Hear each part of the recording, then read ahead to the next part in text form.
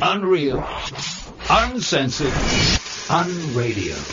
CliffCentral.com. The final countdown, all right, to heavy petting here on CliffCentral.com with myself, Leanne Moll. Thank you for joining us.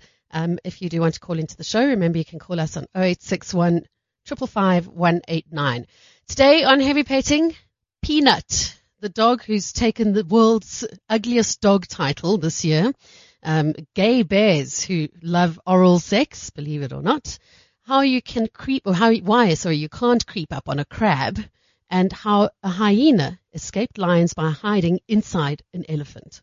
We also chat to Cassandra Barbosa from Animal Lovers Project Swing or ALPS, along with Leanne Posthumus from Bromhof Vet, to chat to us about the Animal Welfare Project in the Etwatwa Township on Gauteng's East Rand. Let's get it straight into animals in the news this week. And it's dear old ugly Peanut. He's a 2-year-old dog called Peanut, and he's been crowned the world's ugliest dog at a contest for freakish-looking pets in California. This isn't the first time. I think they're into their 60th year or something like that. It's incredible.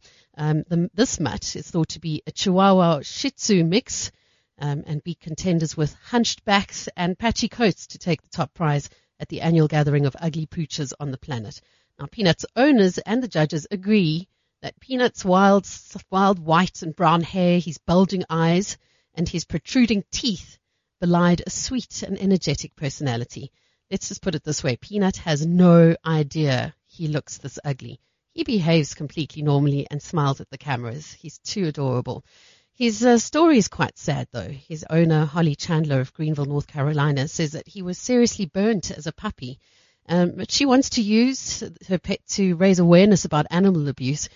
She's got prize money from this, $1,500, and she's going to use it to pay for other animals' veterinary bills. If you remember any of the world's ugliest dog finalists and winners, the one that stuck with me was also a Chihuahua cross that was with a protruding tongue that kind of stuck outside of its mouth permanently. And there was also a duck-footed beagle. There was a boxer and basset hound with a bit of a waddle. A Chihuahua with a missing eye and a camel's back. A lot of ugly dogs. I'm really protective of my family, but... He's totally hairless. No teeth and hairless. The world's ugliest dog competition is not for the faint of heart, but at least you can be honest here. You can say it out loud here. That dog is ugly. Ugly. Oh, that's an ugly dog. I think she's cute, but, really, if people were honest, not so much. Quasimodo's been known to scare grown men onto the top of their cars. Quasimodo of Waxahachie, Florida is a real specimen. Half dog, half hyena. Well, at least her face is pretty. Oh, yeah, beautiful eyes, beautiful gold green eyes. Do you give kisses? It could hurt you, though. Her face is pretty. Well, she's got a wart above that eye. I hope you saw the wart. You're asked not to let his teeth scare you. But it'll take more than warts to stop this dog, Peanut, from Greenville, North Carolina. He's a shelter rescue, a victim of abuse who was burned in a fire. Well, he doesn't have lips anymore. His eyelids were also gone. And so he can't close his eyes, so therefore his eyes water. The tears drain into his nose, and so he has nice little snot bubbles because of it. So it's great. That adds to his character. Great backstory, but really, it's his shocking face that wins the prize. In first place, Peanut! He's my baby, but I guess I just don't see him every day as being that ugly, but I guess the judges thought so. He's totally hairless. No teeth and hairless. The world's ugliest dog competition is not for the faint of heart. Oh, poor Peanut. Well, at least he's won some prize money for his mom. He'll be spending it on other animals' vet bills. Okay, everyone, time to put on your big kid hats because we're going to be talking about oral sex. Birds do it, bees do it, but bears do it a little differently. A pair of male brown bears at a zoo in Croatia have been engaging in oral sex, and lots of it. Over the course of 116 hours of recent observation, the animals engaged in fellatio 28 times. If you work that out, calculator time, that's about one act of fellatio for every 4 hours, with each act ranging in duration from 1 minute to 4 minutes. So why would these animals be engaging in this kind of sexual behavior? Well, a likely explanation is that the bears were orphaned at an early age and prematurely curtailed suckling. And it turns out that there's several other animals that enjoy oral sex too. Here's Katie Wayne from The Animalist. Two male brown bears who live together in a sanctuary in Croatia were seen participating in regular oral sex over the course of 6 years. The smaller of the two bears would initiate, and once the receiver finished, he often pushed the other bear away with his hind legs or turned away. Why he's so cold, though? Oral sex is actually rather common in the animal kingdom, so today we're going to count down the top 3 animals that have oral sex. Number 3, lions. As a part of their courtship ritual, females can be seen licking or rubbing a male's genitals. When they're in heat, a lioness may try to mate up to 100 times a day. I mean, damn, girls gotta do what a girl's gotta do. Number 2 are female fruit bats who perform oral and vaginal sex at the same time. Normal fruit bat sex only lasts around 2 minutes, so by continuously stimulating her man, a female fruit bat can convince him to keep going for an extra minute and a half. And while that may not seem like a lot of time, each added second of sex increases a fruit bat's chance of getting pregnant, which is important in the animal kingdom. And number 1 goes to the bonobos. For these apes, sex is more than just reproduction. In fact, it plays a huge part in maintaining their female-run society. Sex is used as a greeting to communicate emotions and as a bonding activity. Even juveniles who can't yet reproduce will copulate just for fun. If you ever thought our society was overly sexualized, try living with bonobos. These crazy apes have penis fencing matches, not unlike humans, and of course have oral sex. Yeah, so you've heard it. Fellatio has been documented in a whole lot of animals, including primates, spotted hyenas, goats, sheep, cheetahs, and the short-nosed fruit bat, as we heard. Well, a new species of snake, dubbed the wolf snake for its distinctive long fangs, has been discovered in Cambodia's remote Cardamom Mountains. The snake's checkered black and fawn coloring is highly distinct, and the camouflage may be why it's remained undiscovered for so long. From the Fauna and Flora International Research Group, Niang Tay found the snake on a trip to the mountains himself.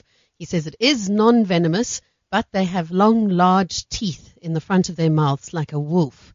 He says it's a small snake, 41 centimeters long. It's still not known what they eat, but it's suspected that its diet consists of geckos and frogs. Well, speaking of snakes, did you know that snakes have 2 penises? I'm sorry if heavy petting sounding really petty today. It's heavy. There are some incredible snake facts, though, that you may not have known about. These are from Earth Unplugged. Hi, I'm Maddie, and welcome to our top 10 snake facts. Snakes don't have eyelids, but how do they blink? Well, they don't. Never. Instead, they have a protective transparent film over their eyes called a brill, ocular scale, eye cap or spectacle. This lens also forms part of the skin, which is shed along with the rest of it.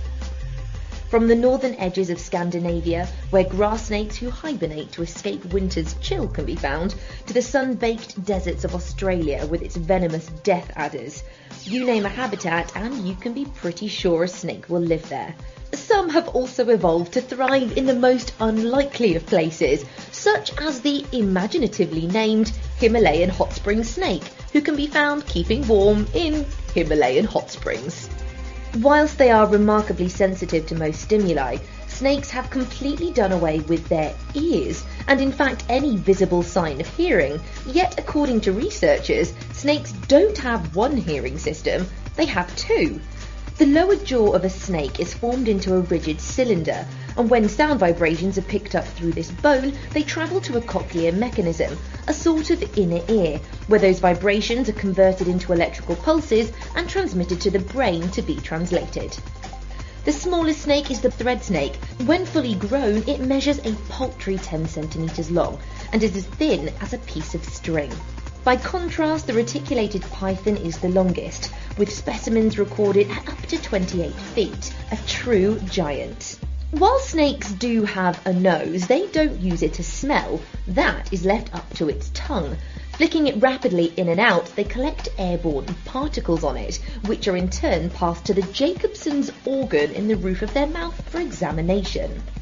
Analysing the range of scent chemicals found, this highly sensitive organ can determine the presence of prey or predators in a snake's environment.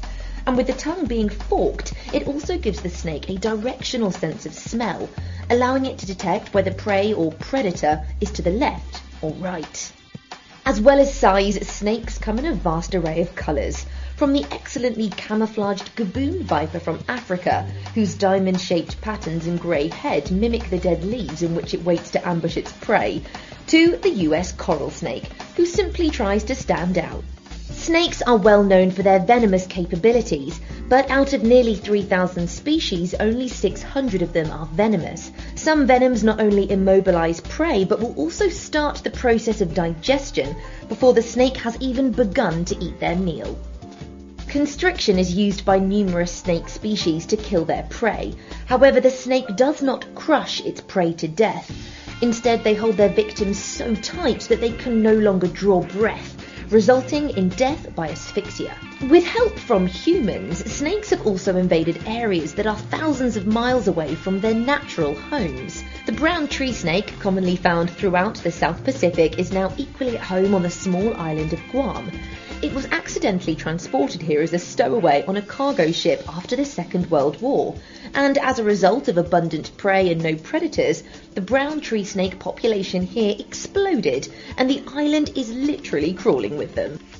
2 penises. Yes, 2 penises. Quite why males feel the need to double up on appendages, only they know, but the penises, or hemipenis as the collective tackle is called, is unique to reptiles. And while they have 2 to choose from, only one is used at a time, which indicates that males might alternate penis use between copulations as a way of increasing sperm transfer. Okay, I think it's far too much sex on this show, honestly. Enough now. We're going to take a break. When we come back, the hyena who escaped lions by hiding inside an elephant, and the woman who hopped the zoo barrier to sing to the lions and give them cookies. Back next. Every time that you get undressed, I hear symphonies in my head. I wrote this song just looking at you. Yeah, the drums they swing low, and the trumpets they go. And the trumpets they go. Yeah, the trumpets they go.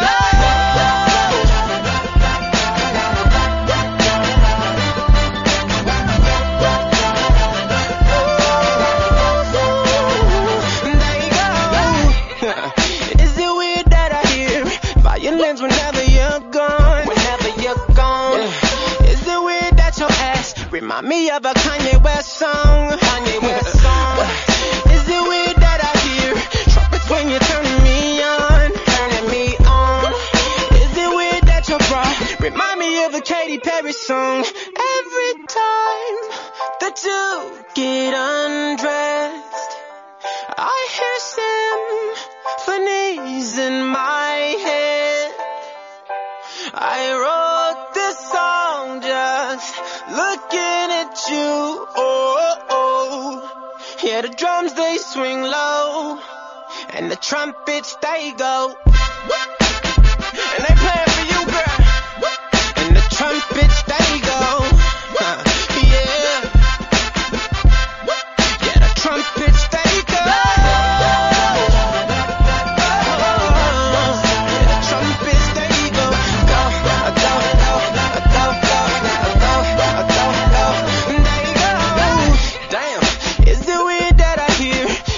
Every time that you moan, oh yeah.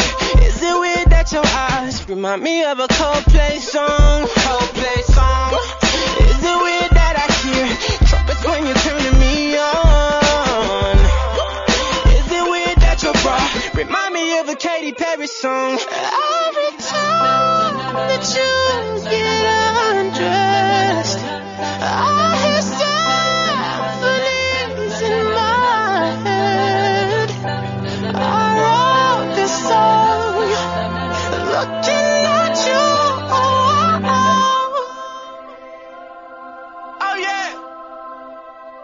Every time you get undressed, every time that you get undressed, symphonies in my head, symphonies in my head. I wrote this song looking at you. Yeah, the drums they swing low, and the trumpets they go. Acapella on them. There you go.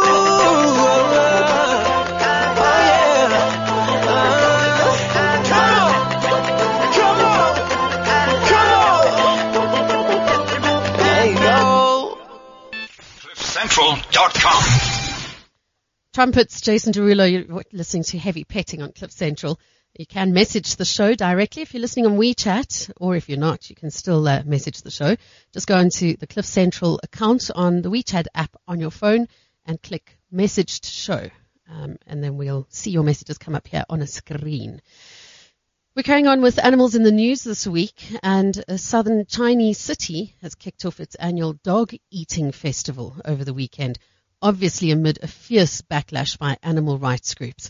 Activists estimate that about 10,000 dogs are slaughtered at the summer solstice event, in which thousands of locals and tourists consume barbecued, stir-fried and boiled dog meat served alongside lychees and grain alcohol. This year, of course, social media campaigns had a strong showing. A small but dedicated band of animal rights activists also dampened the festivities. Many locals resent the backlash as an unwarranted moral stand against a deep-rooted and technically legal tradition. They claim that eating dog meat on the summer solstice confers health benefits that last throughout the winter. Animal welfare groups say that the dog meat trade is inhumane and unsanitary. Well, a South African named Peter Tim, you may have heard of him. He's a Trimex diver who discovered the last remaining coelacanth in the world back in 2000, has died in a tragic diving accident. Tim was diving at a depth of over 100 meters to recover a piece of technical equipment which had fallen off a research vessel near the Alawal Shoal near Umkomaas. Tim grew up in the Free State farmlands, so you'd probably bet your boerewors roll that someone like him growing up on the Vlaktes would have been the last person to find a coelacanth, but he did. If you don't know, coelacanths are ancient rare fish, and they typically only live in ocean waters at a depth of 100 meters or more. The dark underwater canyons of Sodwana Bay, northeastern KZN, are one of the few places on Earth where the coelacanths have been found. And speaking of discoveries, a newly discovered dinosaur known as Mercuryceratops gemini. The dinosaur reportedly had unique bony wing-like protrusions on top of its head. Here's Laura Gause from Newsy Science. It's the newest name in dinosaurs, and it might have some of the strangest headgear to date. Paleontologists recently discovered this new dino, now known as Mercuryceratops gemini. It's a horned dinosaur with unique bony wing-like protrusions on top of its head. It kind of looks like the Triceratops we know and love, but about half the size at about 20 feet long and weighing around 2 tons. Oh, and of course, that crest on its head. According to the team behind the discovery, it's unlike any other scientists have seen before. The Los Angeles Times quotes lead researcher Michael Ryan, who says, "We would never have predicted this from our experience with working on horned dinosaurs. It's modifying an element of the skull that's never been modified before." And according to NBC, it likely had more than one practical use, like identifying other dinosaurs, protecting itself, and of course, attracting mates. Here's Ryan again. So if you can add an extra wing or an extra frill on the side of that, make yourself even more elaborate and ornate than your buddies are, chances are you're going to have the best pick of the herd. Now, as for that name, those aren't just random Latin words. The Mercury in Mercuryceratops comes from the Greek god Mercury, who, not unlike our new dino, wore a winged helmet. The Gemini comes from 2 different fossil finds, one in Montana, the other in Alberta, Canada, that led to the discovery of the new species. In all, the name translates to Mercury horned-faced twin. The story you've been waiting for, the hyena who managed to escape lions by hiding in an elephant. This hyena, native to Mara Naboisho Conservancy in Kenya, jumped into an elephant carcass when it spotted a group of lions. The lions then stopped for a bite to eat, eating the elephant around the terrified hyena. They didn't pick him up at all. Nature conservationists and guides watched in fascination as suddenly the hyena decided to make a break for it, outrunning the pride. Right as he began to slink out, one of the lions saw him. But fortunately for him, a gorged male lion is not the quickest of animals, and he escaped successfully. Somebody else who escaped successfully, rather stupidly, was a woman at the Memphis Zoo. Officials have banned her after saying that she climbed over a barrier to the enclosure where lions are kept and tried to feed them cookies. The woman's actions were reported by other zoo patrons who saw her jump the barrier and heard her singing to the animals.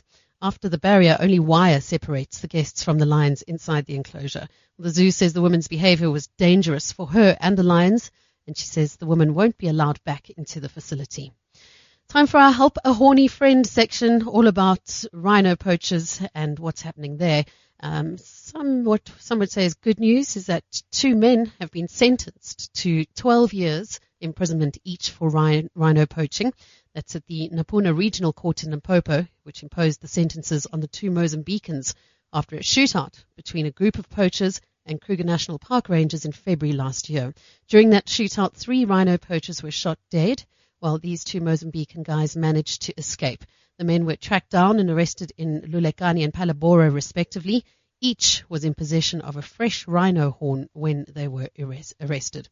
And we continue the conservation conversation with a report that scientists are calling one of the most comprehensive studies of great white sharks. And they're finding that their numbers are surging in the ocean off the eastern US and Canada. That's after decades of decline. Scientists behind the study attribute the resurgence to conservation efforts, such as a federal 1997 act that prevented the hunting of great whites and also greater availability of prey. Meanwhile, the WWF has raised the alarm over plummeting elephant populations in Mozambique after an aerial survey showed ivory poaching is decimating herds in the country.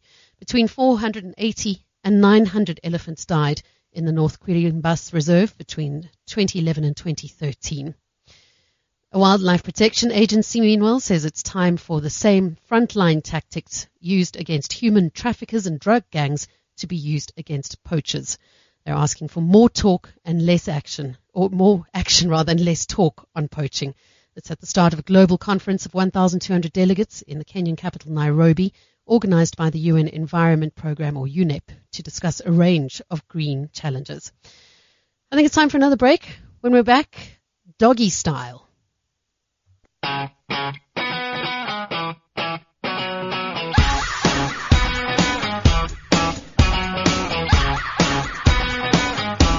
What you been doing?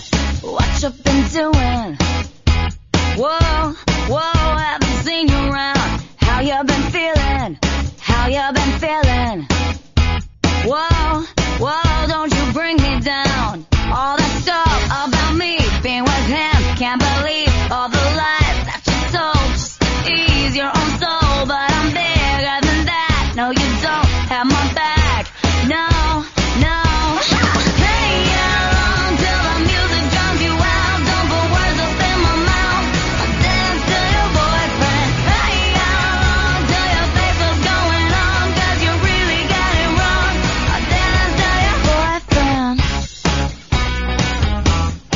Well, I'm sorry that he called me and that I answered the telephone. Don't be worried, I'm not with him.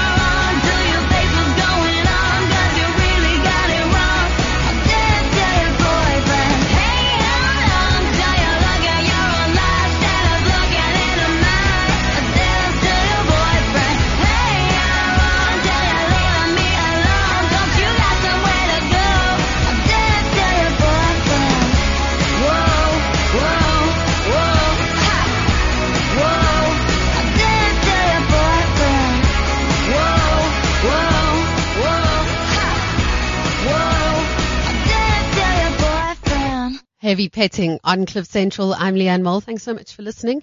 We're into the doggy style section of Heavy Petting. All very sexual today. I've said it before. Oops. Sorry, Mum. And a story quickly about a pet dog who scared off a bear to save a Japanese boy from attack. A placid pet dog was being hailed as a hero this week after saving the 5-year-old boy from a mauling by a wild bear in northern Japan. The dog is a 6-year-old Shiba Inu and took on the meter-high bear after it attacked the young boy during a riverside walk with his great-grandfather. The dog barked unusually loudly and chased off the animal, and the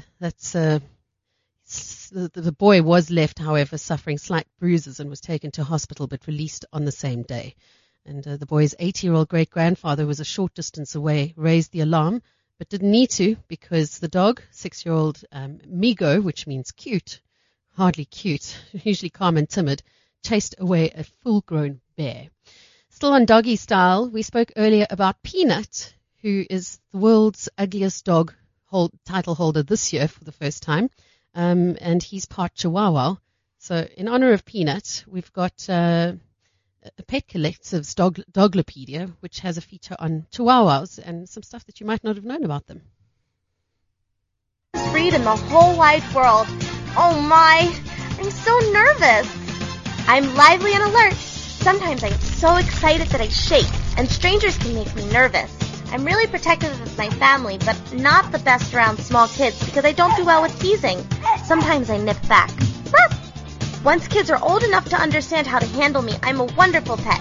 Just remember, be gentle. Yo soy muy poquito.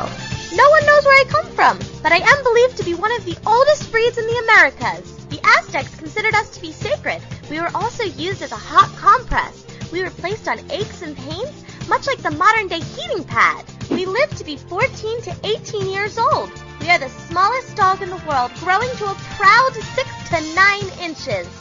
Weighing 2 to 6 pounds. Look at the big brain on me. We Chihuahuas have the largest brain in the entire dog world. Well, in comparison to our body size. Start training me from day one. I can be easily potty trained, but other than that, I'm difficult.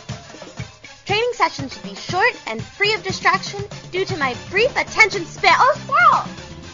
I'm compact, which makes me perfect for apartments and urban surroundings. But please don't forget to give me lots of exercise daily. Let's recap. I'm active, a little jumpy, and teeny weeny.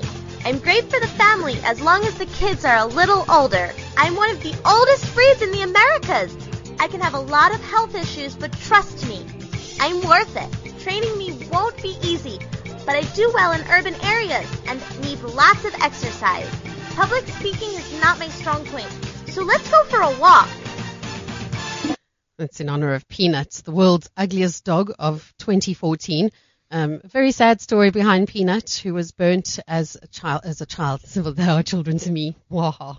As a puppy.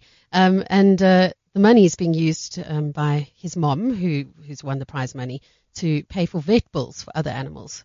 And speaking of kind acts of kindness like that, we've got Cassandra Barbosa from Animal Lovers Project Swing, or ALPS, together with another Leanne Postumus from Bromhof Vet, or representing the other Leanne. All right, let's get this straight. Mm-hmm. All right, so there's the Leanne who's me, then we've got Cassandra, thank goodness she's not Leanne, and we have Leanne who's representing a vet who couldn't be here named Leanne. Correct. Okay. All sorted. Thanks so much for being here. Pleasure. Hi, Leanne. Thank you very much for having us. So, Cassandra, it's a project that you run that we're speaking about today, a little bit about Etwatwa Township's project. Can you tell us more? Sure. So Etwatwa is about 30 kilometers outside of Benoni heading east. So it's literally on the Mpumalanga border.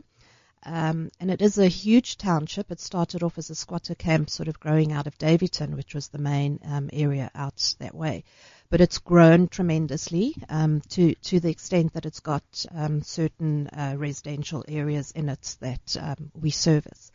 So it's unfortunately too big for one organization to deal with, and we've chosen one of the sort of less developed areas called iMapupeni, where we do our work. And this project started in January 2012, formally. with a youngster in the community who I had known for many, many years, and who reached out to me and said, look, we love our animals just as everybody else does. Unfortunately, people think that in the townships we don't love our animals because we can't really look after them. And he started sending me photos on his cell phone of animals that he had gone to see, taking a stroll off to school, and this animal needs this kind of help, etc., etc. And I decided, why not? I had done a lot of volunteering in the past for other organizations, and I decided, well, maybe it's time we actually set up something. Set up your own. Dedicated to our backyard. So we went ahead and we started off small. And I actually can't believe where we are 18 months later. It's amazing. There's been so much growth. I mean, when I came along as a volunteer by meeting Dr. Leanne at the Bromhof Vet, I heard about this project and I thought I have to get involved. These people are doing amazing work. What were you doing before this? I actually work for... Okay, so this is I work full-time, so I've actually taken off a day's leave because I'm so passionate about this and supporting Cassandra and the wonderful work that she does. And seeing the difference that they've made to the people as well as the animals in the township is absolutely amazing. And as Dr. Leanne said to me on Sunday, we celebrated her 30th birthday on Sunday, and she's an amazing woman. She said, I used to, when the animals came in, Cassandra and Barbosa and her husband Jose would drop them off. They'd be thin and skinny, and now I have to put them on diet because they've been so well fed. They have to go on diet. So just from a vet to see the difference that they are making in the community is absolutely wonderful. And on behalf of Dr. Leanne, who I'm presenting the Bromhof Vet based here in Randburg, Bromhof, they do all the vet work. So they will go out with Cassandra and her team. They spay, neuter, vaccinate, deworm, and actually look after the health of the animals. So and they're doing this for free? Absolutely for free.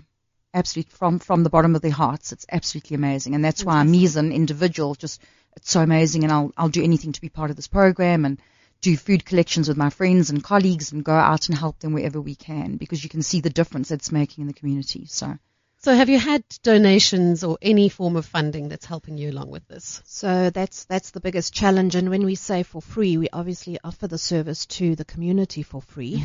But the vets do have to cover their costs and material and that sort of thing. So there is a hefty vet account that we run. And amazingly enough, Bromhof Vet can carry that for us because it is quite steep. We also have a vet in Benoni Central Vet, who's just recently come on board, and they help us with the emergencies when it's we can't get them here quickly enough. So donations, Leanne, it's we try. We started off with individuals. We've recently, in the last year, received our NPO registration number. So together with that and the fact that we are BEE approved and recognized as well, and we've now recently got our SARS number as well. So now that the admin is it's all been a year and a half to get there. We can, you can't believe it. We can actually go armed with that and equipped with that to corporates and say, please, can you help us? Because our biggest need, I must be honest, are obviously funds for the vet account, but bigger than that even, is donations of food. Because one of the things that we do that differentiates us is we've selected a number of animals that we can sustain and look after, because aside from the mass spay days that we go in and do, we stay in touch with the community on a weekly basis. Okay, and by that I mean we answer emergency calls. Anytime. Somebody phones me and says, right, a dog has just been hit by a car. Yeah. I go out there. That's the kind of relationship we have with the community. I drive out there at 7 o'clock at night. It's actually fine. I'm a lot safer there than anywhere else in Joburg, believe it or not. Collect the dog, bring it through, etc. So that is a service that the community does not have. The SPCA doesn't do that. They do have their opening and closing hours, and there's a constraint. So I, as an individual, can choose to do that. So that's definitely a service they didn't have in the past. You're not taking any of these animals home with you, are you? Are you starting a collection at your house? Oh my gosh, my husband's listening and he's waiting for this answer. No, we look, Leanne, we don't have premises. Yeah. Okay, so it's always the biggest issue. We don't have premises at the moment. Obviously, infrastructure and finances don't allow for it, but over and above that, we want to make a difference to the community. Yeah. So the key is to educate. Yeah, that's it. Right? We only remove an animal with the owner's permission, because obviously legally we can't. If there is a situation really that, they can no longer look after the animal, they give it up willingly. But our motto is not to remove an animal from their environment. Yeah. So we try and rehome. Sometimes animals are unwanted. They go to another owner in the community, and the kids and the youngsters involved find these homes. We rehome. We had a lady who actually raised puppies whose mom had been hit by a car, and she raised them from hours of after birth, and we taught her how to feed them, bottle feed them, and she raised them. Those pups are now 6 months old and due for sterilization. So that's what we do. Yeah. We really try not to remove them. And over the last 2 years, Leanne, we've probably had a sum total of about 6 dogs that we've removed and rehomed. So again, very, very different approach to what most organizations do. Well, speaking to, not to myself, but to Leanne, who's representing Dr. Leanne from the Vromhof Vet. Is Dr. Leanne the first type of person, the first vet that does this type of thing that you've ever met? I think there are more. There are, because we often have spay days, and there are volunteer vets that come and help us, and they do something similar in their areas. And I think the relationship between her and Cassandra started a few years ago when she was practicing in the East Rand.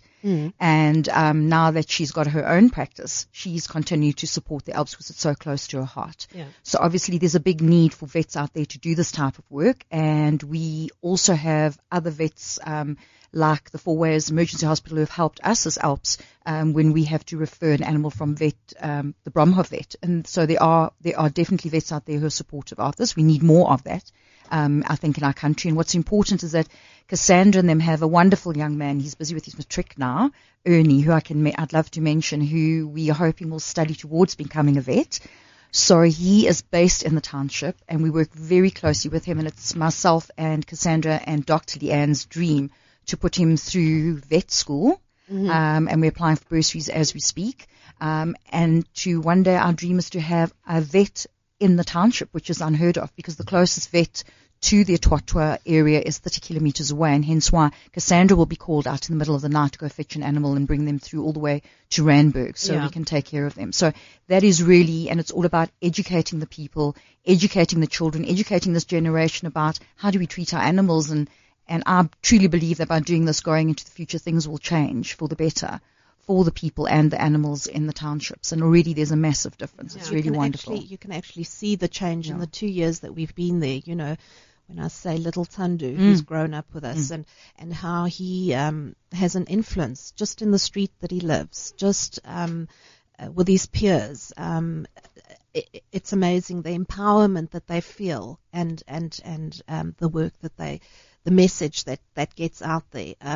The people themselves, the elderly who have got maybe ideas about how they treat their animals and it's all to do with trust as well, Leanne. The fact that we keep going back. That's it. That they can depend on us. As you say, it's a relationship that you've built up with them. Absolute. It sounds so cliched, relationship, but it's all about trust. It's almost as if you're working more with people than you are with animals. That is it. And we arrive, and the hugs and the kisses from the children, and they bring their little puppies. It's when you leave there and you're doing it for the animals, you have touched the lives of children, and I think it's just such a blessing. I think you guys are amazing, and to do what you do takes a lot of hard work, a lot of bravery. But I'm glad to hear that after only a year and a half, you're already seeing, or 2 years, you're seeing a lot of differences.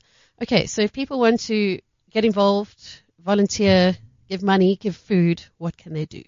Okay, so the first point of contact, we are on Twitter at Alps_ZA. So and then our Facebook page, Animal Lovers Project Swing, and our YouTube channel. We've got a YouTube TV channel, so there people will get an idea, because visually, I think that's where the impact is, and certainly the videos will show the work we do. So any form of social media, we're on there.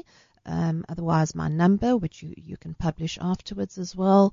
And yes, I will put them on. We've got a couple of volunteers, core volunteers with specific roles. So depending on what you'd like to do, whether you want to volunteer or whether you've got a trust fund that you'd like to donate from, etc., you contact me and we'll take it from there. And if I can just mention that coming up on the 13th of July. 13th of July, we've got a spay day because our Dr. Leanne Kleinhans, bless her soul, is pregnant. So she wants to spay as many animals as she possibly can before the end of the year. So we've actually split it up. 13th of July, we're aiming to do 50 to 60, and then on the 28th of September, another 50 to 60, so we can get our 120 in. So yes, anyone out there who would like to join us, and I extend the invite to you, Leanne, if you'd like to join us. It's an amazing experience. Putting on my dog walk shoes and doing stuff. Yes. And you know, it's the week of Mandela Day, so we'll do it. Oh, there you go. Of that. So if you guys are looking for something to do for Mandela Day, please come along and diarise that date. Oh, that's fantastic. And if people don't have time, you can just do a food drop. Doesn't matter how big or small, if it's a tin or a can at the Bromhof Vet. Then the corner of Witwatersrand and Ostrich Street in Bromhof. That's really wonderful. So we give out, don't fall off your chair, we give out 850 kilograms of food every month. Sure. To try and collect that is a nightmare. It's like elephant food size. And that is 6 kgs times 150 dogs. So it really is not much. Yeah, it doesn't work out so much at all. Yeah. Oh, guys, I'm in awe of what you do. Thank you so much to Cassandra Barbosa and also Leanne Posthumus, or is it Dr. who's representing Dr. Leanne. Does Dr. Leanne have a surname? Kleinhans. Oh, there we go. And she's writing one of her honours subjects as we speak. So, yes, that's why she couldn't be here. Thanks so much for chatting to us about Etwatwa Township. And I think if you can write down those details for me, and then I'll tweet them as well so we can get something going. Okay. We're going to take a break. When we come back, why you can't creep up on a crab. Lately, I've been losing sleep, dreaming about the things that we could be. But baby, I've been praying hard. Said no more counting dollars, we'll be counting stars. Yeah, we'll be counting stars.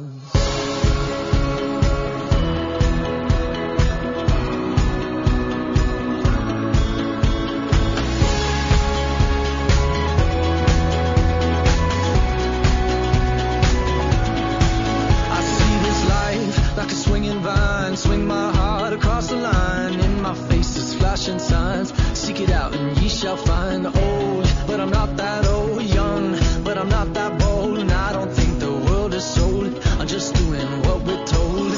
I feel something so right, doing the wrong thing. And I feel something so wrong, doing the right thing. I could lie. Everything that kills me makes me feel alive. I've been losing sleep, dreaming about the things that we could be. Baby, I've been praying hard. Said no more counting dollars, we'll be counting stars. Lately, I've been losing sleep, dreaming about the things that we could be. Baby, I've been praying hard. Said no more counting dollars, we'll be counting stars. Hey. I feel your love and I feel it burn down this river every turn. Hope is our four-letter word. Make that money, watch it burn. Old, but I'm not that old. Young, but I'm not that bold. And I don't think the world is sold. I'm just doing what we're told. And I feel something so wrong.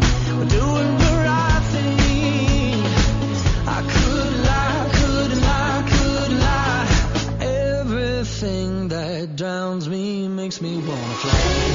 I've been losing sleep, dreaming about the things that we could be.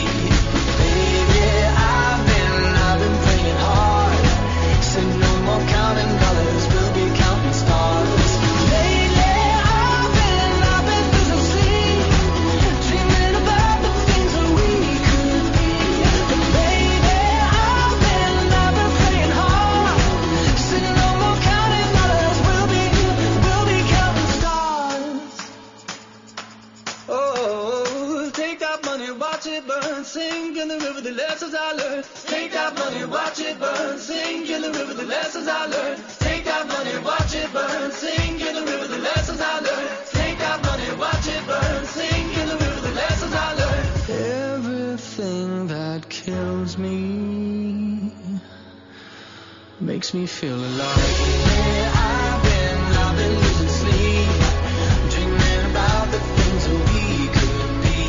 Baby, I've been praying hard, since no more counting dollars, we'll be counting stars.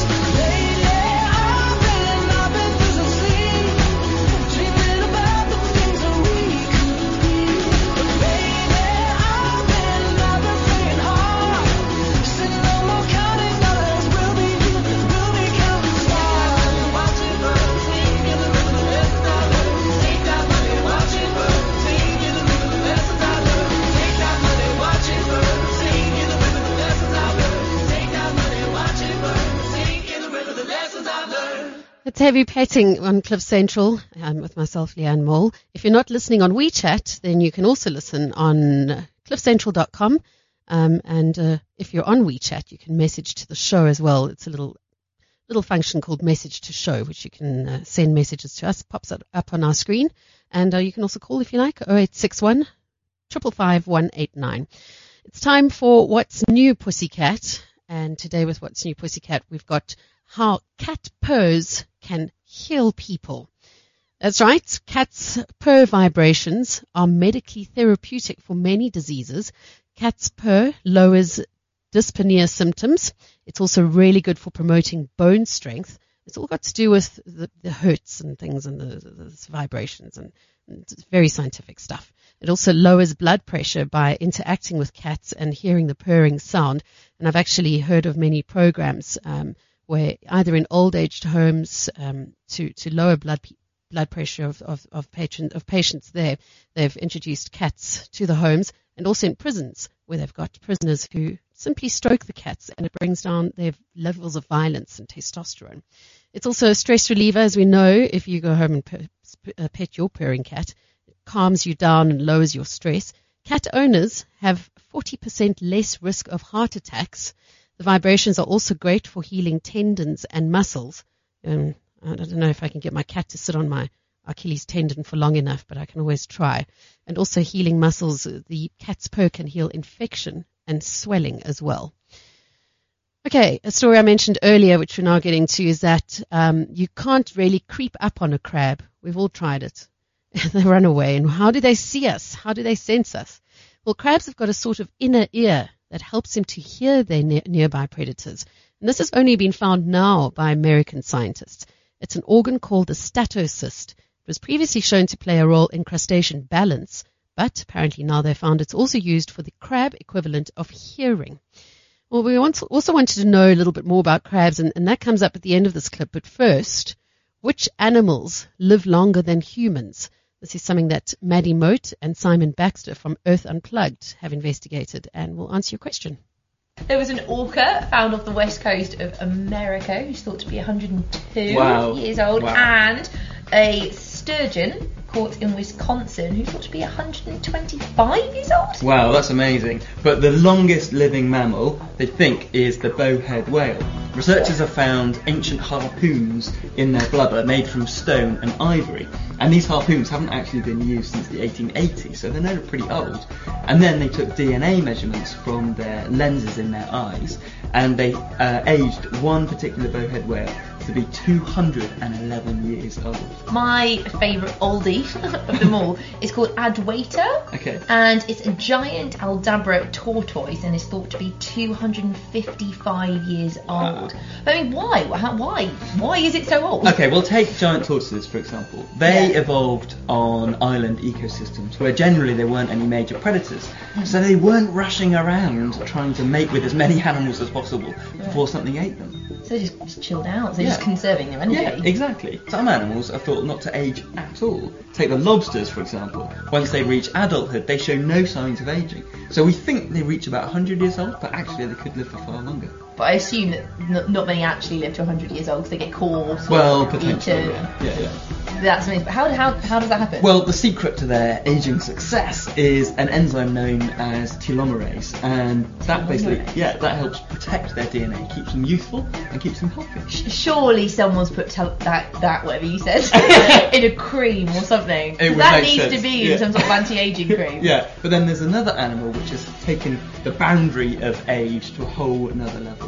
The immortal jellyfish. Scientists believe that every cell in an immortal jellyfish can transfer and transform into any other cell in their body. So they can basically hop back and forth between their youthful polyp stage and their adult familiar kind of bell-shaped structure. So they can just pop back and forth. Just keep being reborn. Yeah, I'm going to be a teenager, no, I'll be an adult, and they can. Doctor Who. Yeah, so they can live forever. Okay, so the next question is from Rachel Sheridan, who asks, why do crabs walk sideways? Well, actually, some crabs prefer to walk forwards and backwards, more so than walking sideways. Yeah, and actually, some of the crabs that you might see walking sideways, they can also walk forwards and backwards as well. It's just that it's far more efficient for them to walk sideways. Yeah, and a lot of that is due to their shape and lifestyle. So crabs need to be able to hide in small crevices. So they have this wide, flat body shape, which is covered with a carapace to protect themselves. Yeah, they're all kind of squashed into kind of that flat shape, aren't they? Exactly. Yeah, and their joints are actually have quite a limited range of motion. So, for example, they don't have anything as flexible as like a ball and socket joint here, and they're actually more like our knee joints. So, for example, their knee really only kind of goes in one plane. Sorry, Maddie. It doesn't really go left or right like that. So, as a result, it's much easier for them to go sideways. Yes, but I'm not a crab.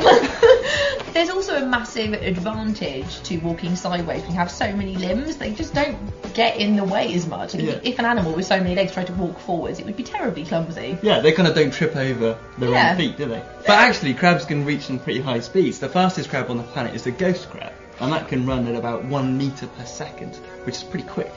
And actually, ghost crabs have 3 different gaits, much like a horse. So they can walk, they can trot, and they can even gallop to get to their highest speed. No way. It's amazing. And actually, when they do gallop and reach this 1 metre per second speed... Sorry, I'm just thinking of a trotting crab. Yeah, and that's me.